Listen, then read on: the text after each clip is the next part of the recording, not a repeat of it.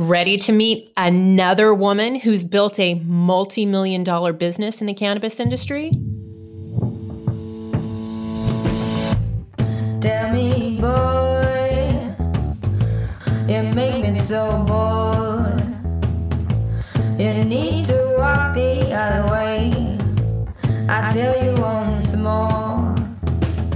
Please get out of my way. I don't want you no more. We're done here, boy. I know you think you're so fine, but you can't see clear. I've been wanting to unwind.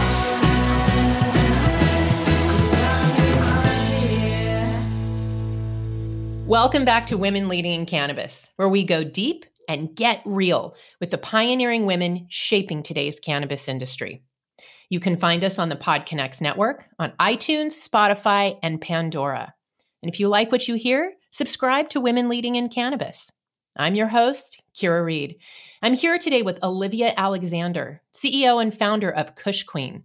Welcome to the show, Olivia. Thanks for having me. I'm so excited to be here.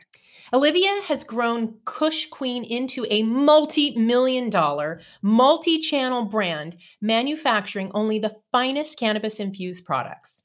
The Kush Queen product line includes award-winning bath bombs, pain relief lotions, ingestible wellness supplements, and skincare. Since working in her first dispensary in 2006, Olivia has worked with countless cannabis companies in social media, creative direction, and digital growth strategy. Referenced as the Queen of CBD by the LA Times, Olivia has a knack for being able to develop, connect, and relate cannabis to community health and wellness. As a voice for progressive change and industry inclusion, Olivia was recognized as one of the cannabis industry's top women founders by Variety Magazine, Green Entrepreneur, and Ganjapreneur in 2020, as Dope Magazine's 2017 Social Media Influencer of the Year, and shouted out as the Mariah Carey of Weed by Elle in 2020. Olivia, such an impressive resume. You've been working in cannabis since 2006. Totally makes you an OG. So go way back and tell us, how did you end up working in cannabis? And has it turned out the way that you thought when you started? And then kind of wrap in there, how did you end up launching Kush Queen? Well, it's a very long story, but when I was 18, I tried cannabis for the first time. I grew up in South Louisiana, a place where cannabis was very stigmatized. I actually knew someone whose brother was murdered buying weed in our town, so I had a very stigmatized view of it. I tried it, and the first night I slept the greatest sleep that I have ever slept in my life. And it was sort of this expansive moment for me where I was like, is everything about this plant that I know a lie? And it kind of was. Within 6 months, a friend of a friend was opening up a medical dispensary called the Green Easy, which is now the Artistry in West Hollywood. And I wanted to be a bud tender. And it was behind that counter that I fell in love with not just the plant, but the people that used it. You know, cannabis is nothing without our bodies and without us interacting with the molecules. And every day people came into the dispensary. Sure, some were there to get high, but most were there for medical or wellness reasons. And I just couldn't believe that we were just selling lollipops and goldfish and, weighing out eighths. And I really knew then I would do something in cannabis. I always thought it would be media or content. I had grown up acting and being a performer most of my life. And then really everything just kept going from there. I always was a person who could sell someone weed. I constantly made products. I had a failed edibles line back then called Sky High Edibles with my mom. We made them in our kitchen. And then in about 2012, I started a company called the Crystal Cult. The Crystal Cult made Swarovski crystal vape pens and accessories, and I called the pen for cannabis Kush Queen. I was able to receive a trademark. I started selling t-shirts and other apparel, things that said, high maintenance, marijuana prima donna, and really sharing my cannabis use online. And that is where everything really expanded for me.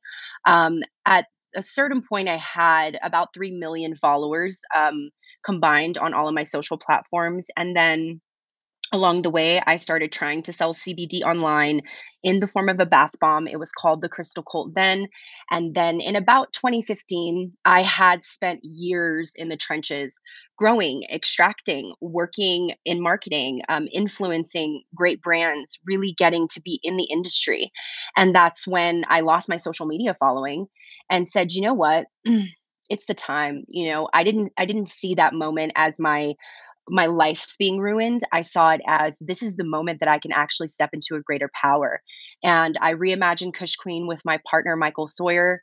My mom helped me formulate the bath bombs. And it felt like within 6 months, everything had sort of exploded. And then we had a warehouse. I had 11 employees back then. And I just kind of thought, what is going on? And it's kind of been balls to the walls ever since. We just have not stopped. And it's been an incredibly expansive time for us with Kush Queen. In 2017, we did a Canicure activation with a nail salon chain called Bella Cures. It's still the best selling service in all 7 of their salons.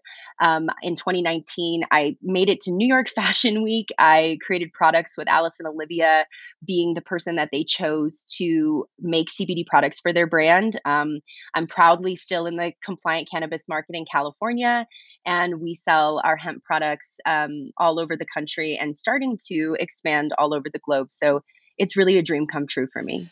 So I love the fact that you are one of those stories of an overnight success in a decade. Yeah. So you've been busting ass in the trenches. You've started businesses that haven't succeeded, and then it caught. And boy, it really caught. So tell us about what that was like being in the trenches and not knowing if you would ever have any success, going through those failures. And how did you keep going? Why didn't you say, screw it, I'm done with this industry? Instead, you just pivoted until you hit your mark. How did you do it and why did you do it? I think for me, cannabis is my passion. I love it. I love being a part of the industry. And I really just always fail forward. My favorite mantra is they can't stop you if you don't stop. And being in cannabis, the businesses especially face so much pushback at every turn. It's kind of every day is the ultimate pivot. There are these huge rocks in your way, especially back then, banking, merchant processing. I hid most of what I did from a significant amount of people for a long time. When I got on social media, it was game over, but it's really my passion. And I tell people I'm a lifer here. I'm never going to give up on the plant. Plant medicine has transformed my personal wellness. I've been diagnosed bipolar since my early 20s. I don't use pharmaceuticals because I use plant medicine. And then more than that, I think it's the dream of every young millennial to have a career of true passion. We've seen how many people fall victim to corporate America and these experiences where you can't truly be who you are. And then being in cannabis is one of the most exciting things I could have ever chosen for my life. Every day, you're sort of on the cusp of new laws, changes, regulations, and to see the growth, to see the industry evolve. It's just something I'm here for, and I'm here for it for a really long time, not a good time. That's another one of my favorite quotes, and I think that it's really just because my heart is so connected to this plant and what it brings to people's lives and what the power that it holds to change a person's world and then the world around us. I think it's just so powerful and it's a very special time that we're living in. And I always want to be a part of it no matter what. And I was never focused on success. I was always just focused on living my most authentic life and being in my passion. So we fast forward to today, and now you have a multi-million-dollar company. What does that feel like? What has changed for you the most as you've scaled up your business? How have you changed as a leader? And in this, what advice do you have for women who are building their CBD or cannabis businesses about scaling up? So for me, I wasn't a traditional businesswoman. I didn't have experience. And I struggled a lot in the early days, just really trying to comprehend it all, trying to understand it. And being, very frank, I was not the businesswoman that I am today. I didn't know my business the way that I know my business now. And being really present with my team, getting a life coach, and honestly having to change almost everything about myself over the course of the past 7 years is how I did it. But every day in those trenches, every day, especially scaling a handmade product like a bath bomb in a compliant market that requires parts per billion testing, where literally if the weight is off by a tiny fraction, I fail my batch. We had some rough times, being on the cusp of the CBD boom, being shut down by our banks, not having a bank. I used to run my business with a backpack and a cash counter in, three very strange warehouses that I took over in the valley in Van Nuys. And every day, I just remembered that I was betting on myself. And that is my advice to other women who want to be in the space, other women who want to have brands, or have other maybe ancillary ideas or services to bring to the space. Bet on yourself. And you really can't lose. Even when I was failing, it didn't feel like it because I was winning, because I was living this dream. And with scale, I always wanted to focus on never losing the quality. I spent years working for companies who could care less about the quality of their product or the efficacy of it.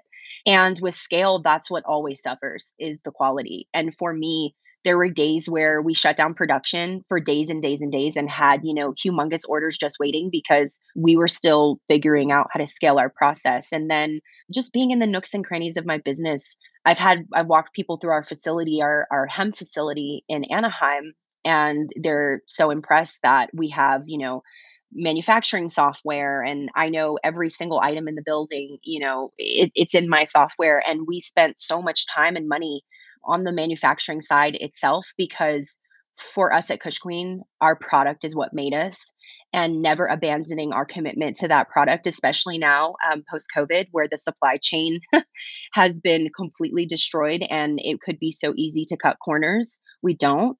And I think at the end of the day, that's also because I use these products every single day, and I need them. And so, really, just staying committed to the product at scale, and then who we are. We could have easily lost our way, as we grew as a company, and we didn't. We're sort of the same company, and leading people has been the greatest honor of my life. My team are my family. I know people say, "Oh, look out for companies that say they're a family," but we really truly are. My production manager was my first employee that wasn't related to me. My mom has worked for me since 2012. My cousin's wife is my CMO. We are very much a family owned and operated business.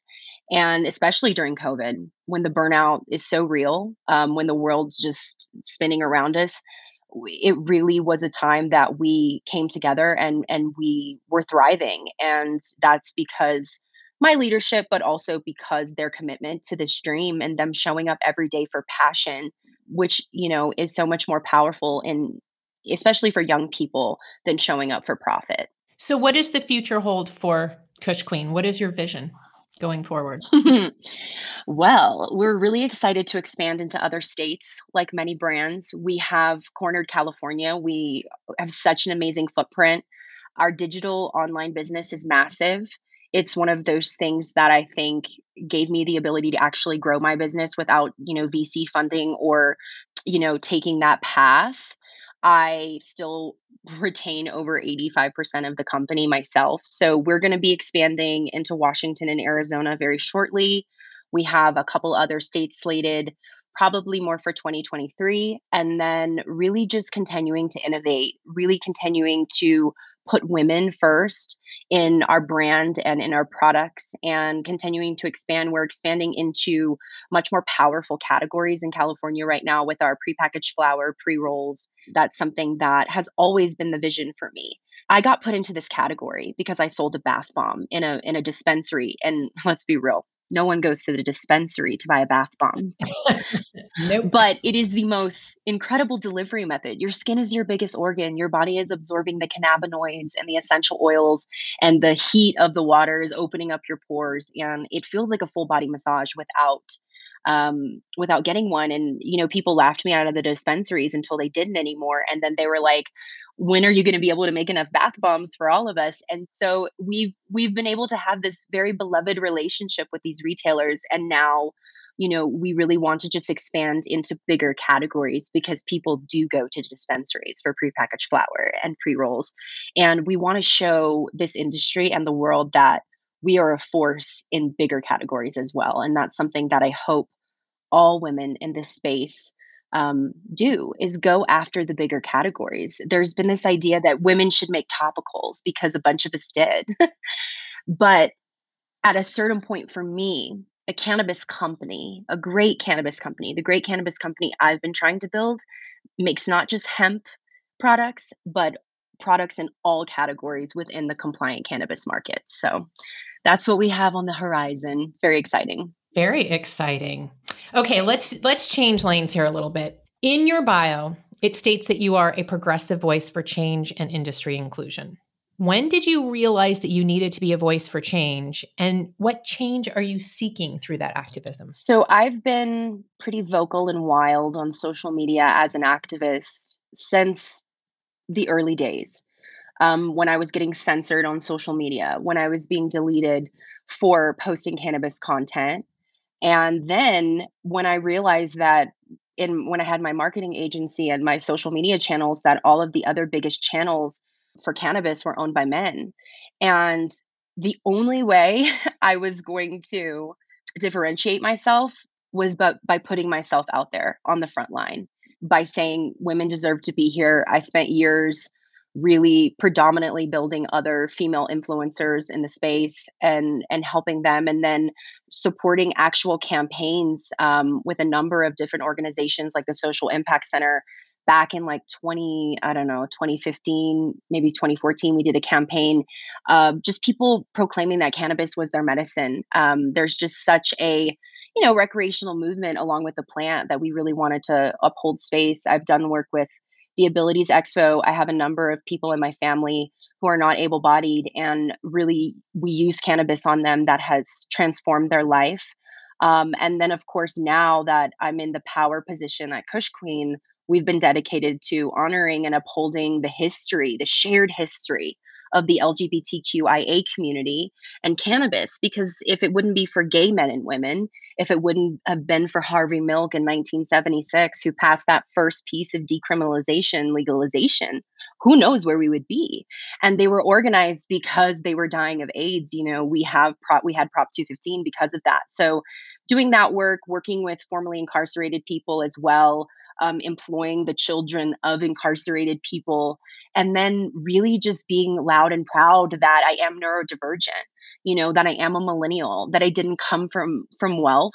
And then, of course, sharing my experience of being the only woman in so many rooms, and just always kind of being willing to, to fight and to rumble. Back in the day, I used to be way more into takedowns, but and I just go at it with people all the time. But now that I'm a little bit older and wiser, and I've really evolved a little bit in my leadership style, I realized that you just need to put your head down and do the real work.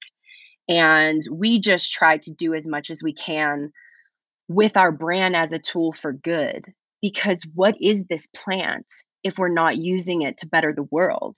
It's just another commodity like every other industry. And for me, because cannabis changes your consciousness, because it elevates your senses, opens you up, I feel like it's just the perfect pairing for a really progressive and socially conscious brand. And then, I know my generation, I know Gen Z, they're not here for a brand without convictions. And along the way, I've had so many people say, "Ooh, watch out what you say, watch out what you post, watch that." But it really never cost me anything. I only gained from it. And at the end of the day, in the last few years, especially with the George Floyd protests and all of this movement for diversity and inclusion in cannabis, I was happy to say I've always been doing this. You can go back on my social media to the beginning, and I've been talking about white privilege in cannabis. I've talked in interviews about being very young and traditionally beautiful by society standards, and how I think I've even benefited from misogyny in this space. And so my career has just sort of been this this very organic thing, but very much so driven by being an activist, being politically outspoken, and at the end of the day, I think truly being a radical feminist, because I still don't see enough women in this space. That's something that I'm still, I can't believe in 2022 we're still banging this drum, I, but of course we are. not only are we banging this drum, but we are losing power in the industry rapidly. Despite the fact that for years we have been saying cannabis is our opportunity to build an equitable industry and to take real estate in an industry where we don't have to fight for it because we're there at the beginning. And it's not turning out that way.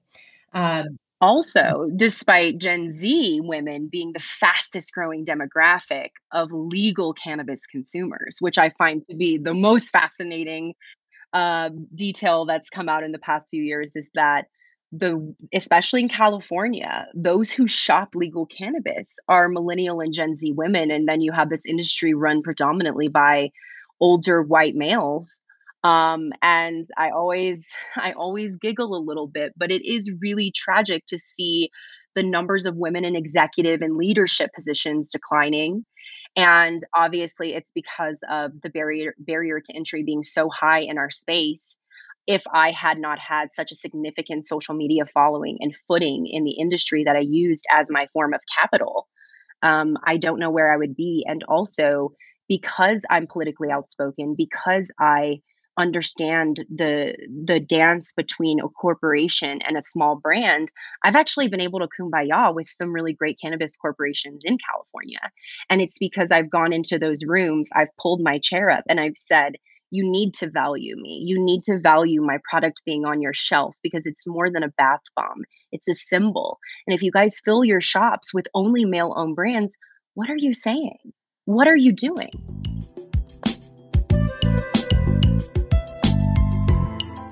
So let's dig into being a woman in the industry a little more. You started out in retail in 2006, which was a completely different industry than it is today. And now you are a CEO and founder.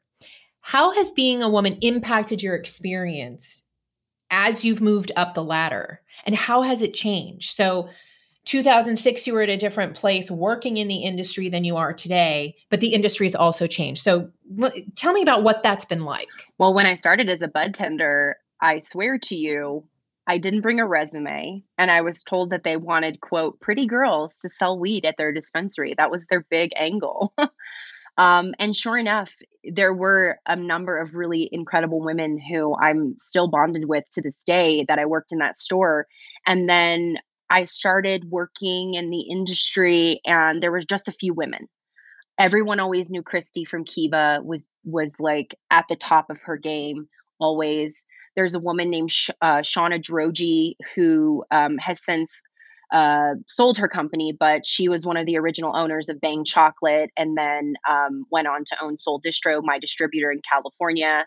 And then Dr. Dina and Corey Thomas from Honey Pot Bear. I will never forget seeing Corey win a cannabis cup. I was there doing social media for a brand, and she stood up there and she won her cannabis cup, and that was a big moment for me of representation where I thought, I can make products. I can win awards. I know how to make these products. I know how to make a more effective product. And then being a woman myself, having my own women issues, making a bath bomb that someone soaks in for 40 minutes.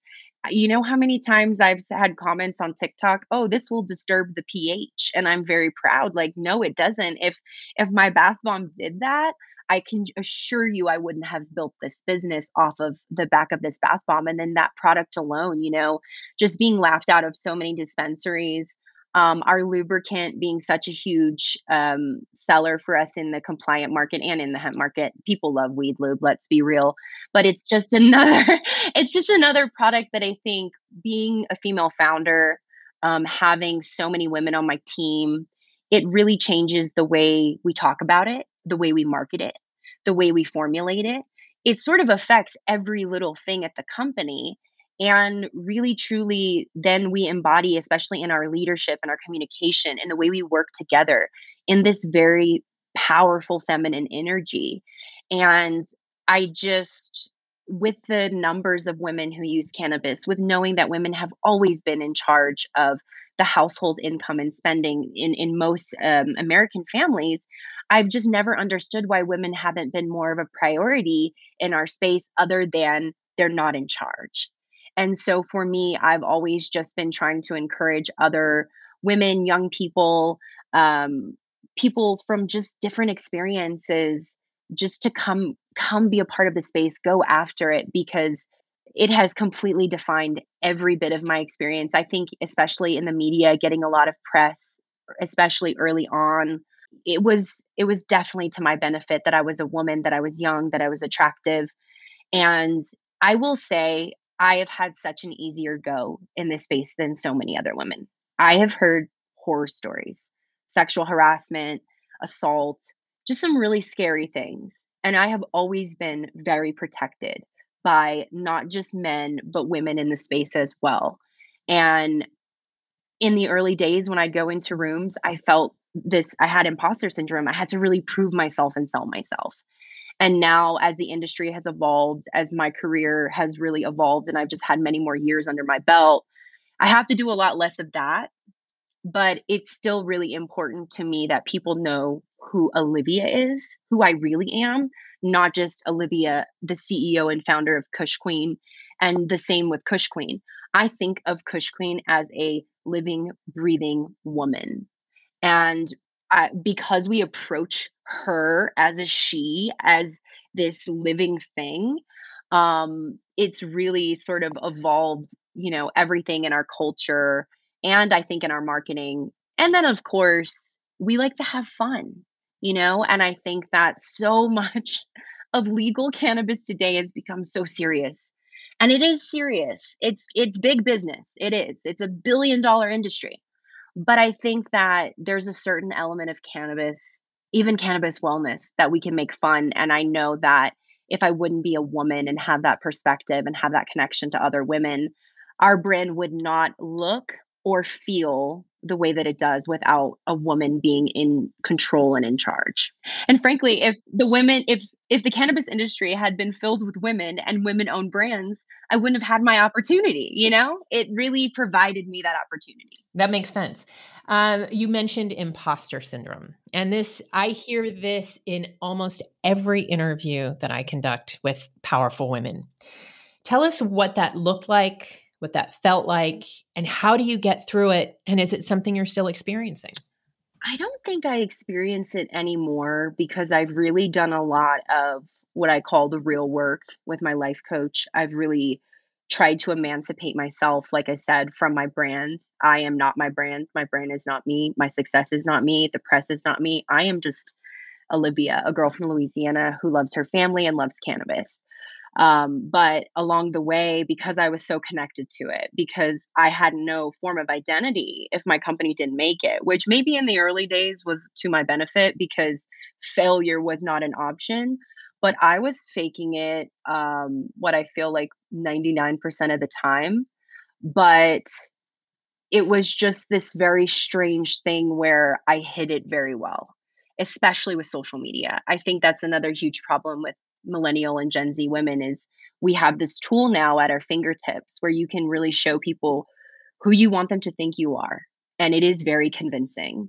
But I was definitely suffering. And then when we did the Alice and Olivia collab in 2019, I mean, I was still really successful. We were at a huge point, but I still didn't feel worthy. And then I remember being at New York Fashion Week in this whole other beast. And I'm just this cannabis girl, I'm not a model or anything like that. And I had a lot of insecurity of just like, do I really belong here? And for me, if I wouldn't have a deep spiritual center, a life coach, a really strong group around me, I don't know if I would have, made it through some of these darker, tougher times. But really, truly now, the shift is really in my confidence. I know the difference when I'm faking it and when I'm not faking it. I think my social media has become significantly more authentic. I've shared so much personal stuff over the years. I've also learned a little bit how to keep some of it for me and how to really just stand in my truth wherever I am that day, and then just surrender to whatever is happening around me. Because I think that was also it is I wasn't just faking it, I was fighting it. And I think that you can't be faking it and fighting it. You have to really stand in your authentic power of who you are and know that that's most likely why people are buying your products or interested in your brand, and then be like water and flow with it, because especially in cannabis, like, everything changes every other week. That is good advice. Let's talk about your leadership. When you started in 2006, it was at an entry level position in the industry. You have evolved into a CEO and founder with numerous employees, warehouses, multiple SKUs, and a big vision for the future. What has informed and inspired your leadership? And what have you gleaned from the OG women that inspired you that you were talking about before? How have they also helped you evolve into the leader you are today? Well, especially early on as a woman who was just working at other companies, I I necessarily, like I said, I didn't even believe that I could do it. Like, I was so young too that I thought like, "Well, what? Like, am I gonna do?" And Shauna Droji, I was sitting in the Bang offices, and she was like, "I'm telling you, like, you have the trademarks for Kush Queen. Like, that's so much farther than most people get. Like, let me make you pink chocolate, purple chocolate." And she really encouraged me and Crystal from Yummy Karma High Gorgeous. She also has a very female centered brand in California. And if it would not have been for Shauna Droji putting us on her truck in 2016, 2017, I can't say I would have the prowess I have in California. And to me, that's a really powerful thing because it was a woman giving me my opportunity, giving me that push to actually say, like, actually, I believe in you more than you believe in you. And then, over the years, seeing, especially Kiva, seeing the way that Christy has sort of just managed to maintain, this industry is kind of a revolving door with brands. People come and go like very quickly. It's really sad. And I find that the women owned brands have so much staying power. And then on the other side of it, I have to be really mindful of how I talk about it. But there are other people who I mentioned who had their brands purchased. They were exploited for being women founders. The corporations raised money off their backs and then they threw them by the wayside, and then they signed non competes so they can't even work in this space.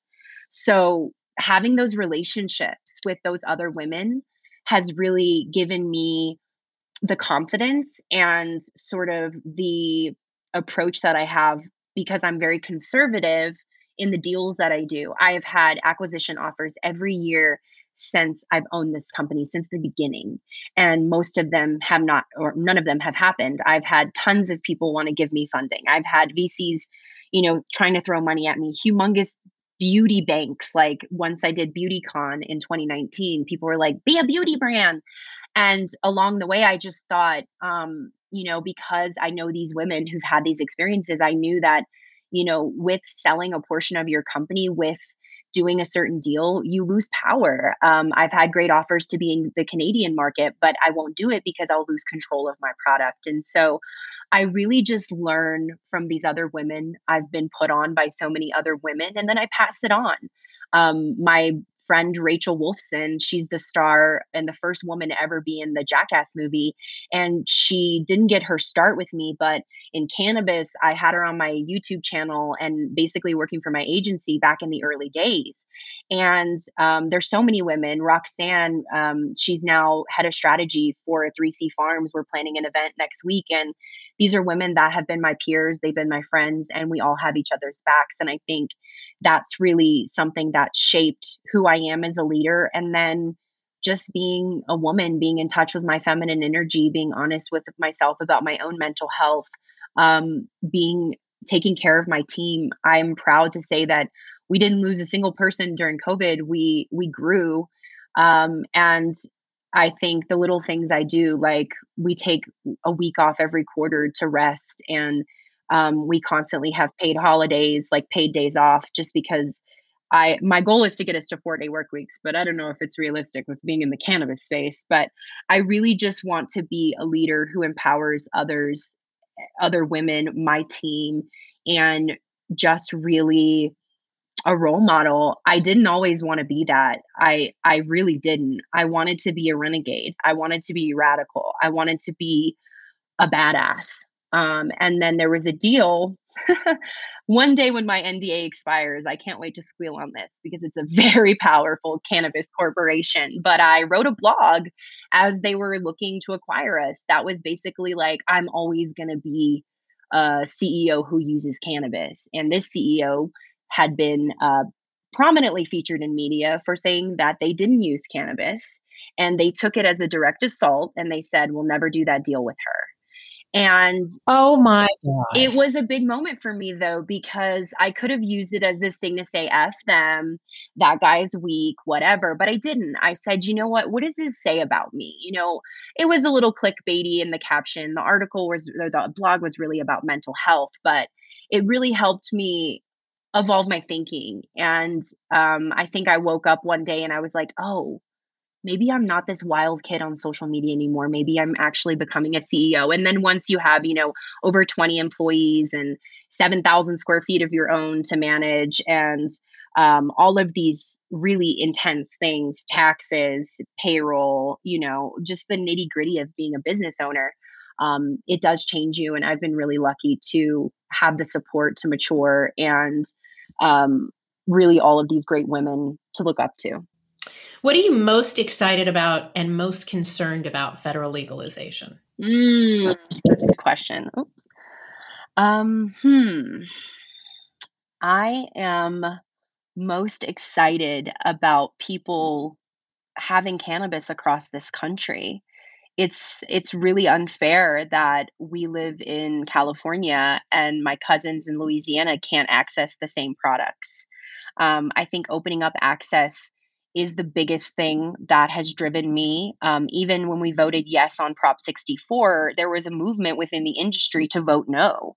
And I very publicly put on social media that I voted yes, not because I thought it was even going to benefit me as a business owner, but because I thought it would benefit access. And driving this forward, I think that's the other thing with federal legalization. In order to move the industry forward nationwide, we need it. And globally, we need it. Once we get this all together, I also think that we're in a really unique place where this is our export, but Canada owns our industry. And I really want to see cannabis become a great American export. I'm most concerned about monopolization. I'm most concerned about the industry not representing the people who actually use cannabis. And then, of course, quality. I fear it's happening in California right now. There's a press release last week, 5 million feet of greenhouse, and it's just so much cannabis. And it's just like, is that going to be the highest quality? No. Is the highest quality for everyone? Absolutely not. But I don't see the industry developing in a way that reflects the consumer base. I feel that it is dangerous what we are doing. We are building big giant monopolies to be acquired by other big giant monopolies instead of creating an abundant space where companies big and small work together, because there are always going to be people who want a lower quality product. I mean, all my European friends, they don't want high THC. They don't want boutique cannabis. They want like spliffs. They want very low grade THC content. And then you have people like myself who's always going to be a connoisseur. I'm always going to want to buy from conscious brands. But if we only have one type of industry, we're all going to lose. And um, then, of course, the regulatory bodies, they choose to suppress innovation. And I'm, as a person who's been an innovator, I've innovated in cosmetics, I've innovated in nanotechnology. My cosmetics in the early days at the cannabis labs, they were blowing them up. I had an ingredient in my primer, and it was causing an explosion in the way that they were doing. Wow. Yeah, and it's because they'd never tested on a cosmetic before. And I feel like innovation is not something that is the role of the big guy. It's the role of the little guy or gal. And I've always been proud to be an innovator, to do many things first. You don't always win the biggest when you do it first, but you definitely you definitely need innovation in a space like ours. And I constantly sit around thinking, how are people going to use cannabis in the future? So what are you and Kush Queen looking forward to in 2022? Well, I actually got the opportunity this summer to write a book, The Essential Guide to Cannabis for Women, how to buy and use Nice. cannabis for recreation and wellness. So we're really excited that the book is launching. We have prepackaged flower and pre-rolls coming to California dispensaries, our launch in Washington, and really just continuing to expand our technology and expand our customer base. There's been such a massive group of people who've come to cannabis because of COVID. And I've always been hungry for the new users, even though I am an old OG. I love to connect with new people. And then hopefully, with maybe COVID evolving, we can get back to doing events. I did BeautyCon in 2019, and it was the most fun I've ever had. I really love inhabiting non cannabis spaces.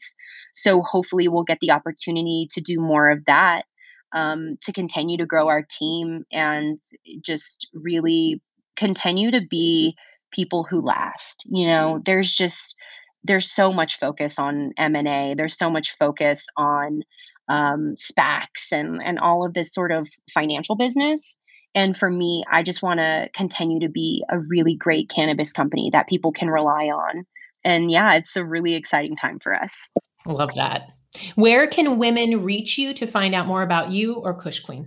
So we're at www.kushqueen.shop and kushqueencannabis.com. I am on all the social medias, TikTok, Instagram, The Liv Alexander. I tell people all the time, when I can find time in my schedule, I will mentor people. Please reach out to me. My DMs are always open. I'm always looking to connect with other people. And the book is coming out in about 10 days. So the 29th, it's going to be on Amazon, at Barnes & Noble, and Target, and everywhere books are sold. Awesome. Congratulations.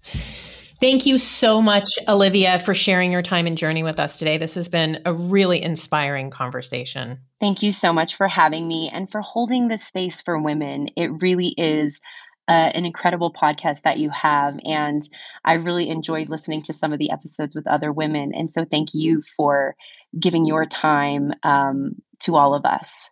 Oh, thank you. And ladies, thank you for tuning in. If you haven't yet joined the Women Employed in Cannabis community, go to weicwomen.com. There you'll find all the details on membership for women working in cannabis. WEIC is a community that provides networking, mentoring, and support to women working in cannabis in the US, Canada, and around the world where there's an interest in cannabis legalization. We welcome women who are currently working in cannabis or curious about taking a leap into the industry. Consider becoming a WEIC Woman member or WEIC Business member for benefits and access across the network. And join us again for another conversation with women leading in cannabis.